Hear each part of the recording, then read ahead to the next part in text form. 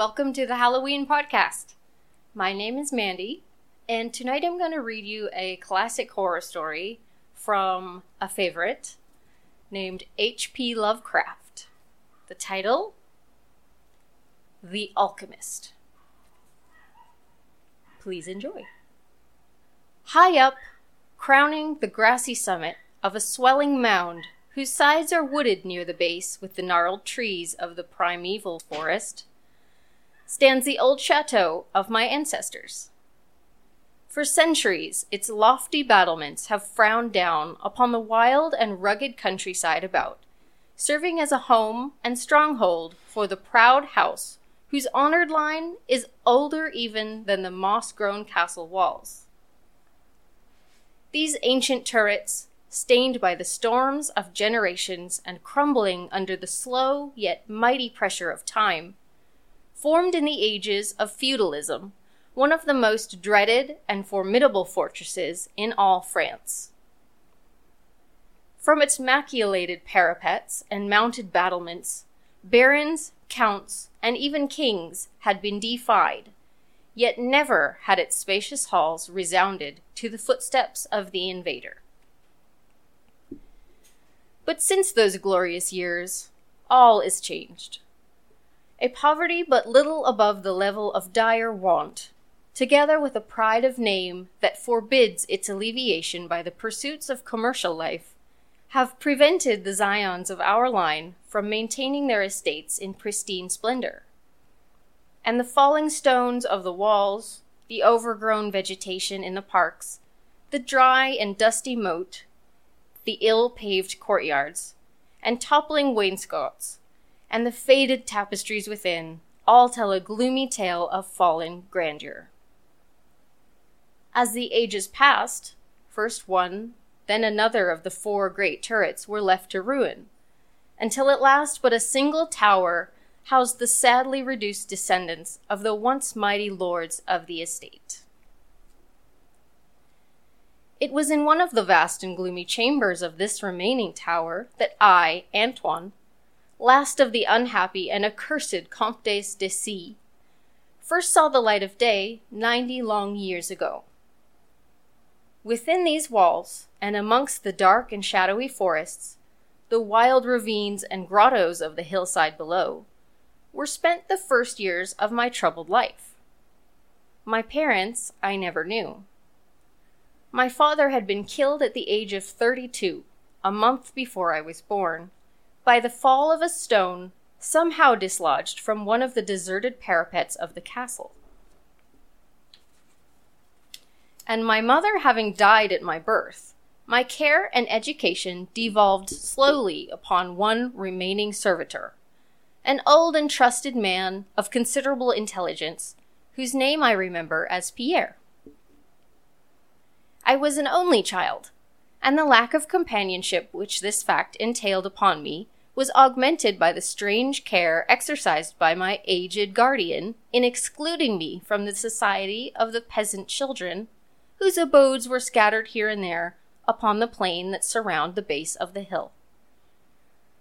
At the time, Pierre said that this restriction was imposed upon me because my noble birth placed me above association with such plebeian company. Now I know that its real object was to keep from my ears the idle tales of the dreaded curse upon our line, that were nightly told and magnified by the simple tenantry as they conversed in hushed accents in the glow of their cottage hearths. Thus isolated, and thrown upon my own resources, I spent the hours of my childhood in poring over the ancient tomes that filled the shadow-haunted library of the chateau, and in roaming, without aim or purpose, through the perpetual dusk of the spectral wood that closed the side of the hill near its foot. It was perhaps an effect of such surroundings that my mind early acquired a shade of melancholy. Those studies and pursuits which partake of the dark and occult in nature most strongly claimed my attention. Of my own race, I was permitted to learn singularly little, yet what small knowledge of it I was able to gain seemed to depress me much.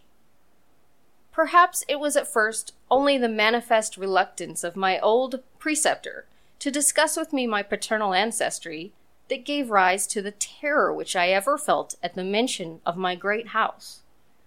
Yet as I grew out of childhood, I was able to piece together disconnected fragments of discourse, let slip from the unwilling tongue which had begun to falter in approaching senility, that had a sort of relation to certain circumstance which I had always deemed strange, but which now became dimly terrible. The circumstance to which I allude is the early age at which all the Comtes of my line had met their end. Whilst I had hitherto considered this but a natural attribute of a family of short-lived men, I afterwards pondered long upon these premature deaths, and began to connect them with the wanderings of the old man, who often spoke of a curse which for centuries had prevented the lives of the holders of my title from much exceeding the span of 32 years. Upon my 21st birthday, the aged Pierre gave to me a family document, which he said, for many generations had been handed down from father to son, and continued by each possessor. Its contents were of the most startling nature, and its perusal confirmed the gravest of my apprehensions. At this time, my belief in the supernatural was firm and deep-seated, else I should have dismissed with scorn the incredible narrative unfolded before my eyes. The paper carried me back to the days of the 13th century, when the old castle in which I sat had been a feared and impregnable fortress. It told of a certain ancient man who had once dwelt on our estates, a person of no small accomplishments, though little above the rank of peasant, by name Michel, usually designated by the surname of Mauvais, the evil, on account of his sinister reputation.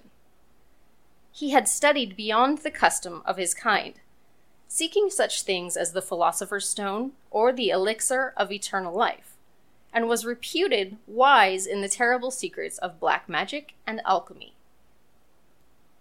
Michel Mauvais had one son, named Charles, a youth as proficient as himself in the hidden arts, and who had therefore been called Le Sorcier, or wizard. This pair, shunned by all honest folk, were suspected of the most hideous practices. Old Michel was said to have burnt his wife alive as a sacrifice to the devil, and the unaccountable disappearances of many small peasant children were laid at the dreaded door of these two. Yet through the dark natures of the father and the son ran one redeeming ray of humanity. The old evil man loved his offspring with fierce intensity, whilst the youth had for his parent a more than filial affection. One night, the castle on the hill was thrown into the wildest confusion by the vanishment of young Godfrey, son to Henry the Comte. A searching party, headed by the frantic father, invaded the cottage of the sorcerers, and there came upon old Michel Mauvais, busy over a huge and violently boiling cauldron. Without certain cause, in the ungoverned madness of fury and despair, the Comte laid hands on the aged wizard, and ere he released his murderous hold, his victim was no more. Meanwhile, joyful servants were proclaiming the finding of young Godfrey in a distant and unused chamber of the great edifice, telling too late that poor Michel had been killed in vain. As the Comte and his associates turned away from the lowly abode of the alchemists, the form of Charles Le Sorcier appeared through the trees. The excited chatter of the menials standing about told him what had occurred, yet he seemed at first unmoved at his father's fate. Then, slowly advancing to meet the Comte, he pronounced in dull yet terrible accents the curse that ever afterward haunted the House of C. May ne'er a noble of thy murderous line survive to reach a greater age than thine, spake he, when, suddenly leaping backwards into the black wood, he drew from his tunic a phial of colorless liquid, which he threw into the face of his father's slayer as he disappeared behind the inky curtain of the night.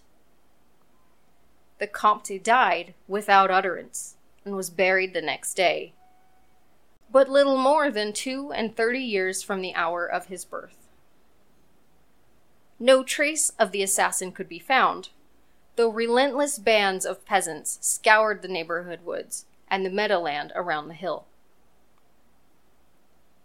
Thus, time and the want of a reminder dulled the memory of the curse in the minds of the late Comte's family, so that when Godfrey, innocent cause of the whole tragedy, and now bearing the title, was killed by an arrow whilst hunting, at the age of 32, there were no thoughts save those of grief at his demise.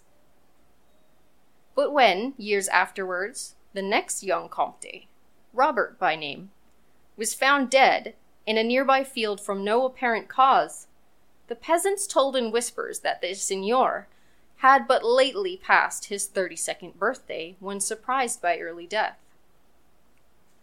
Louis, son to Robert, was found drowned in the moat at the same fateful age, and thus down through the centuries ran the ominous chronicle.